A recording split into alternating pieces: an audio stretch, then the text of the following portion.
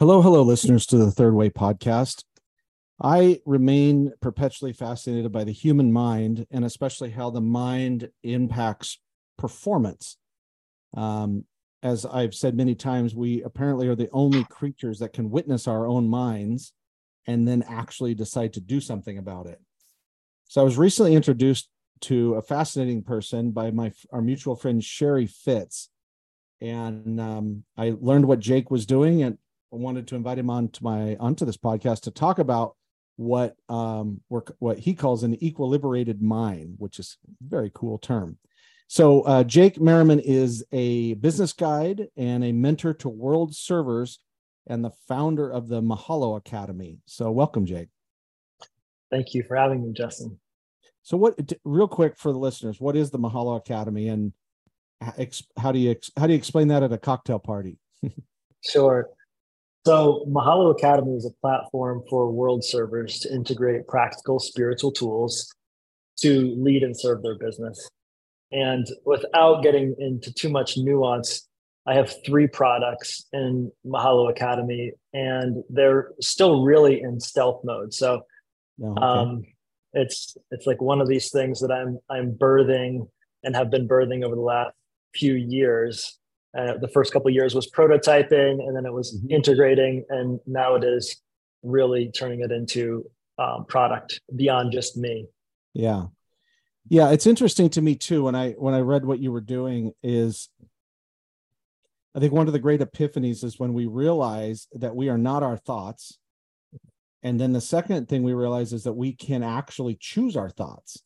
This is something I've learned extensively from my partner, Virginia, who's a mindset coach and an expert in complexity science. And as someone that has dealt with lifelong, trauma recovery and anxiety and racing thoughts and ADHD, I feel like what you're doing, I think a lot of people are kind of like I am, which is if given the proper tools, we can accomplish a lot. It's another way I say this is dumb people don't get anxious. So, which is my way of saying ignorance is bliss, I suppose. But the people you're working with, these world shapers, as you call them, these are smart people that I would assume many of them struggle with having some sort of equilibrium in their mind and trying to balance, heart, mind, and body, and all of that. So I'm really excited to dig into this with you. Mm-hmm. Absolutely. So the first question to throw out is how do you balance mind, body, and heart? I know it's a big question we could spend hours on, and people should pay you money to learn how to do that. But how do you do it, or what's the science behind it almost? Sure. So balance is really going to come down to neutrality. And what neutrality means is a synthesis of opposites. So just like a positive and a negative polarity. So it'd be good just to start with understanding quantum physics to Newtonian physics. So a photon of light, for example, can be in a timeless, boundless, limitless state. And once it materializes, it turns into an electron, right? And a positron. So a positive and a negative, or matter and antimatter. And everything in reality exists in this state of either timeless, limitless, boundless state, or in a dualistic state and material. And so neutrality is going to bring us to the synthesis. And an equilibrated mind, an equilibrated heart, an equilibrated body means that we've found that node, that space that I know that you're familiar with, or you wouldn't have manifested me on this show to talk about this. So in some way, shape, or form, my sense is, Justin, you've touched on this. And my sense also is that your audience is somewhat curious and they're explorers, have either tasted this or are looking to taste it. So that's one simple way to orient, to understand what is equilibrium. Right. First, you want to define it. Yeah. So the follow-up to that, before I give my response, is how do you know you're out of balance? Like, what's the evidence that you're out of balance with these 3 things or 3 elements? The amygdala holds valence, and that's the mammalian part of the brain. It's kind of primal. And it's meant to hold valence so that we can unconsciously, subconsciously respond to something. Okay, there's a sense of fear and we need to respond. But a lot of those are false positives or false negatives. And if the amygdala is responding, then it's some conditioning that's pretty ancient. So if we're ever realizing that we're operating from a high degree of valence or high degree of polarization, then we can tend to sense that there's some type of obscuration, some type of perception that there's more pain than pleasure or bad than good at any given moment. And whenever we're in valence, we've lost the neutrality, we've lost equilibrium. Yeah, it's interesting because I would say that for myself, as I can tell, I'm out of equilibrium, or what I call the presence point. So it's an intersection of three areas, which I'll talk about in a second. But I can tell that I'm out of harmony or out of balance when I have a craving for conflict. That'd be one. That would be one. The second is where I am letting my inner narratives determine my reality. I'm sort of participating in my own distortion chamber. But what I have found, not knowing your process, but I think we speak a similar language, is that we're given these. I think each of us are given what I would call the three struggles. So you pick your three things that you've battled your whole life. It could be circumstances you grew up in. It could be overcoming some sort of like abuse or whatever. You pick your three main struggles. And what I have learned is that equilibrium for me is in the middle of my three big struggles. There's this point of, I call it the presence point, that's in there. And so for me, that's an addiction to drama. That's a big one, and addiction sounds a bit overly dramatic, but it really has the same traits as an addiction. And the second one is codependency. And the third one is this sort of like fix it mindset, like that there's something defective about me and I have to constantly be working on me or I'm going to fuck this up and everybody's going to leave me and whatever. So the big moment and the timing of meeting with you here and having you on is awesome, because the big moment for me it was not about getting rid of those three things. It's like given the right perspective, those are strengtheners. It was finding the intersection point and being in that. And then I found harmony. And music is like this too. There's instruments that you don't think, like the Beatles were famous for this, of introducing instruments that had never been in, pop music before, or lyrical structures or things like that. That music is such a great metaphor for that. It's the tension. It's the tension harness that produces the sound. On almost all instruments, that's the case. It's tension that produces the sound. So tension isn't the problem. It's how you're playing it that's the problem, and how you're playing it is the mind. You can even have neutrality and equilibrium around the tension or the challenge. Right. And same with support. For every challenge, there's another ratio of support that exists. The universe is always supporting and challenging us in equilibrium. It depends on where we're coming from. If we notice this, then we're poised and we have equilibrium. If we're having a preference for challenge, usually men have a preference for challenge because it builds up testosterone, makes us feel really good. Feminine energy loves to have a preference for support, but optimally, we're going to grow at the synthesis. We're going to have maximum integration at that synthesis point. So you're bringing up the nature of reality. Yeah. And I think it's overcoming the kind of Western civilization's break it, fix it mindset, in the Protestant work ethic and, no pain, no gain, that type of thing is power through it, or be in denial, like the good vibes only, like, tell that to a cancer patient or a child sexual abuse survivor, good vibes only. That's bullshit. It's our ability to change our thoughts that is the gift of being a human. And so anyway, to me, that's that. It's your view of this and mine, this non-binary approach. It's not good versus bad. It's just how we're using these things that we have been given or inside of us.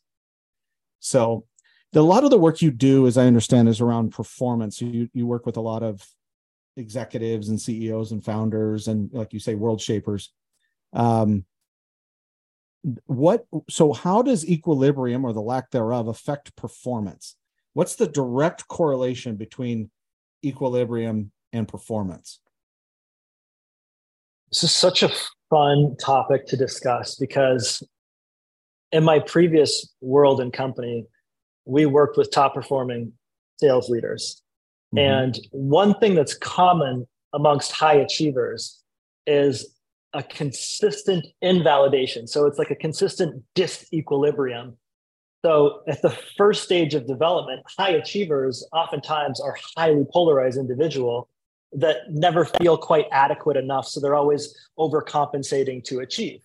This is kind of like one level of performance, and you can create a multi-million-dollar operation from that way of being, but you might end up, having cancer in your 50s, and like that's unfortunate. So there's a cost to that benefit of that type of performance. So let's just, note that there is that type of performance. It works, it's effective, and it's really pretty cool.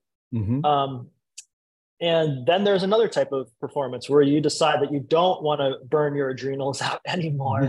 And there is a different way of creating. And really, performance comes down to your pace in which you're able to materialize a result, right?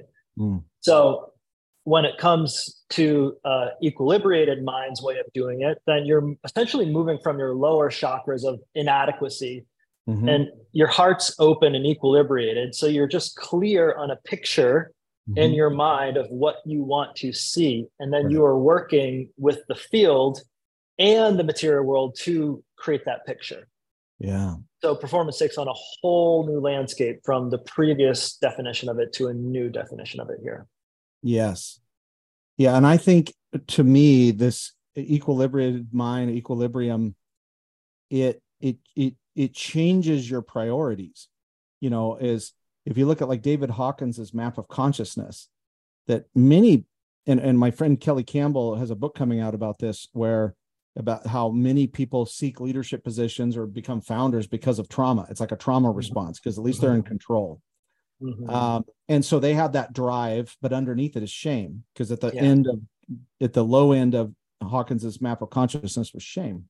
True. And I think that there's this point where you are performing to outrun. It's sort of like the like fuck you energy that Tom Brady had for many years. That was a great example. It's like, it was different than, say, LeBron has tended to be, he was special. He was 13 years old when he was on the cover of ESPN magazine. But his is more mission oriented. It's more, almost in many ways, an enlightened approach to performance, using professional athletes with incredible skill, resources. Examples here. But I think that when you need your ego to be successful, this whole kill your ego thing, I don't think is a good idea. And unless you want to be a monk or, live in solitude forever.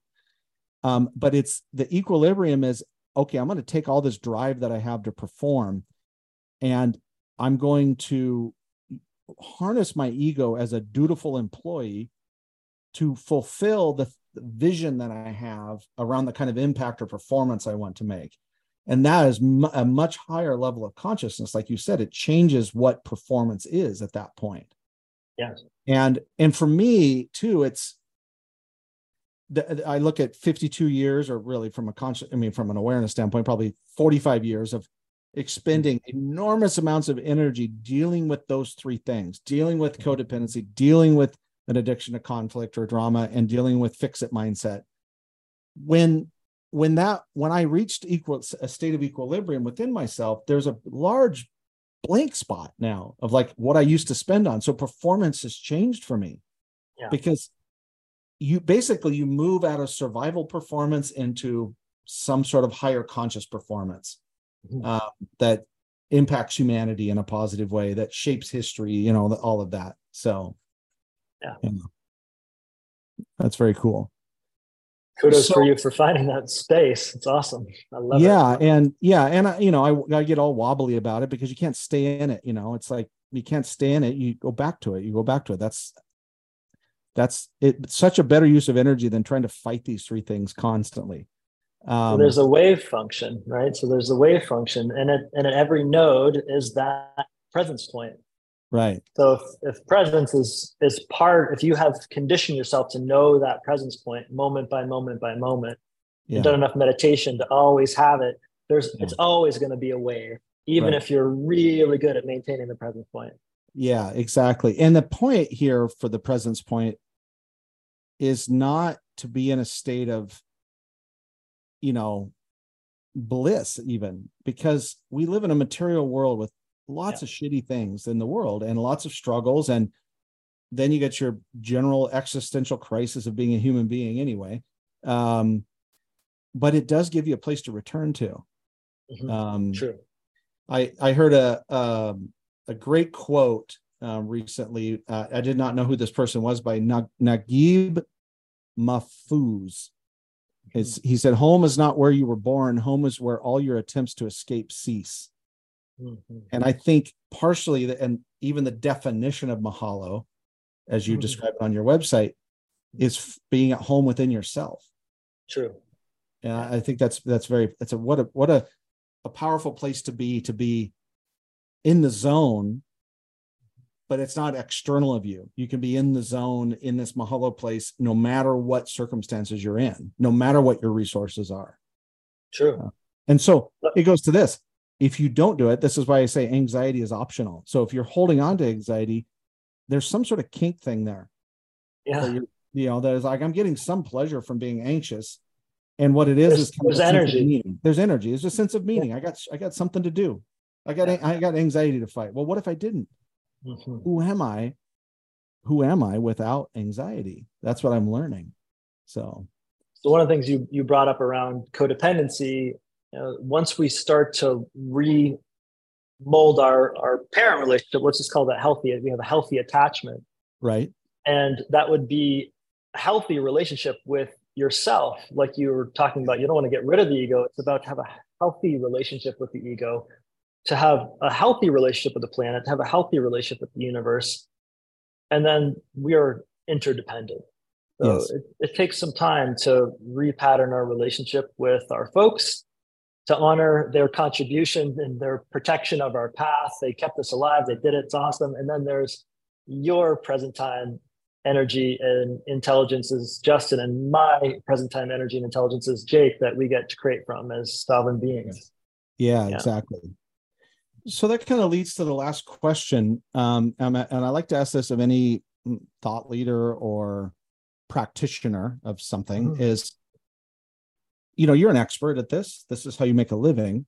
But what are you still working on within yourself? And I use the word working on not as some remedial thing, but like, what are you giving attention to within yourself still or now? So last year, this is like a good one. So I just love provocative questions. They're just great. So like, it's just in such service to others. So last year, I made the year of flourishing in my top 3 values. So if it's not obvious, my top value is spirituality. And then my second value is learning, teaching, mentoring, and that reality. And then last year, my third value was health.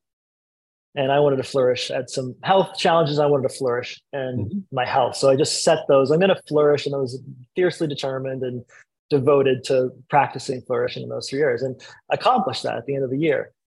And interestingly enough, I decided that I was going to commit to flourishing in 8 areas of life. So typically there's 7 areas of life. It would be spiritual, learning and intellectual pursuit.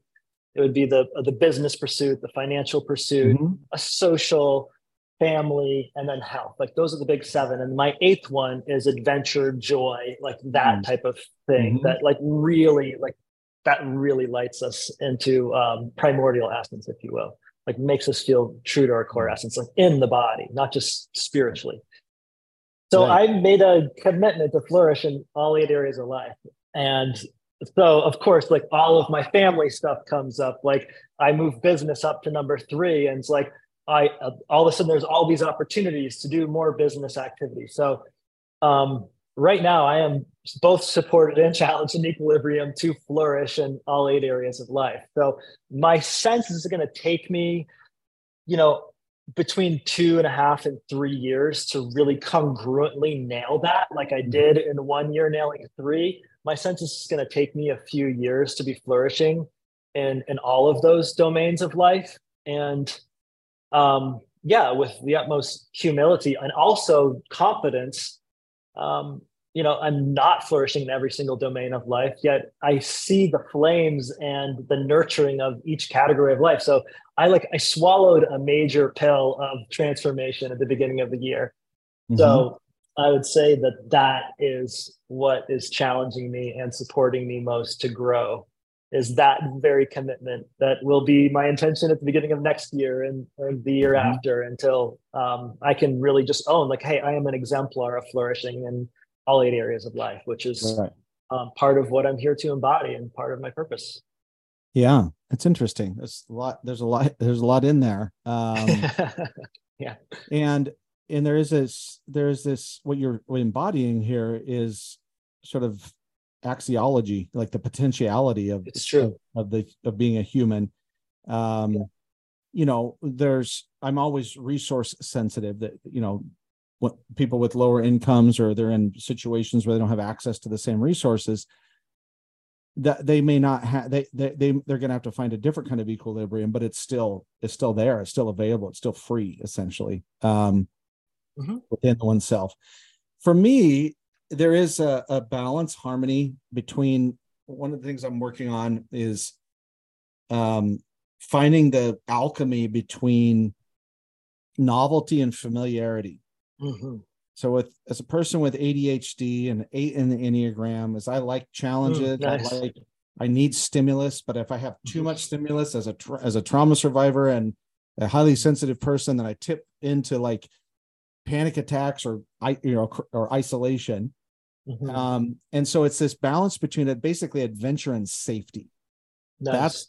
That's this harmony. And that not all novelty, and that novelty is not necessary to be adventurous, not every time.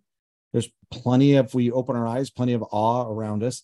And familiarity does not mean boredom, like I thought it did. I thought that it would mean boredom, and it doesn't. The other one that I'm working on is this, what I call machine bias. And the machine bias is that those of us that were raised in Western civilization, especially with the influence of theology and the patriarchy, is that we're defective, or what I call the piece of shit doctrine. Is that there's something wrong with us and we need a savior. But what's interesting is the industrial age's influence on that is that we all treat ourselves like machines. So somebody literally asked me, how do you recharge your batteries? And my answer to them is, well, I'm not a machine. I don't have batteries. And so the thing that I'm trying to do is, yes, I want to unlearn kind of machine thinking about myself, and seeing myself as something that's defective and needs to be fixed, but I got to replace it with something. And that is an understanding of ecosystems. And ecosystems only evolve through shock. Something has to shock the system. That's what hurricanes and floods, and now with climate change, the whole planet's telling us to, wake up. So at a very deep personal level, with that shocking the ecosystem, that's things like I need to really re-engage with like heavyweight training that shocks my body. I need to do things that are, I need to go out and pull weeds in the hot sun, even if it's just for 20 minutes. I need to do the cold plunge. And I've been wanting to try it. Yeah. And it's not like this sort of bro-y sense of accomplishment. It's not like high ego masculinity, which is, I'm going to go out and do this type of stuff to feel manly about it. It's very scientific. I need to shock my system. As a 52-year-old man with who really likes the creature comforts of life, I need to get uncomfortable in an environment that propels me forward. So that's what I'm working on. Also invite you to, as I was discovering who's this Justin character who's going to interview me here, what's this conversation about, I looked up your astrology chart because your birth information is on Facebook. So you don't have any fire in your chart, which would be somebody who like would want to develop the fire element. So that exercise stuff for you would really help with all of the novelty and balancing out your equilibrium. Yeah. You'd be balancing out your elemental stack inside of Yeah. your constitution.